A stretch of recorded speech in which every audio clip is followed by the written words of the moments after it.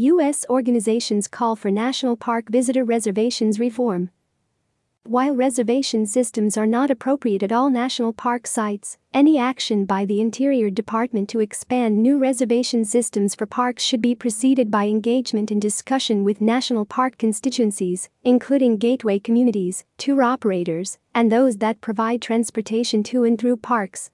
On Monday, 388 travel industry organizations, including 297 domestic and 91 international organizations, sent a letter to U.S. Department of the Interior Secretary Deb Haaland and National Park Service Director Chuck Sams calling for reforms to the visitor reservation systems in the national parks.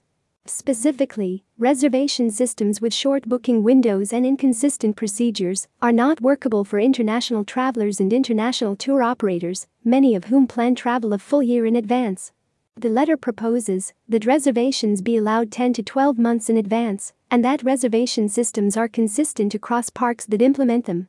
The reservation systems were largely implemented in the wake of record visitation that occurred at some of the country's most popular national parks during the COVID-19 pandemic. Supporting international visitation. Overseas travelers made up more than a third, 35%, of the 327 million visitors to national parks in 2019 and are crucial to the economies of national park gateway communities. With international inbound travel spending not expected to recover until 2025, it is crucial that the sector can continue and accelerate its recovery without impediments.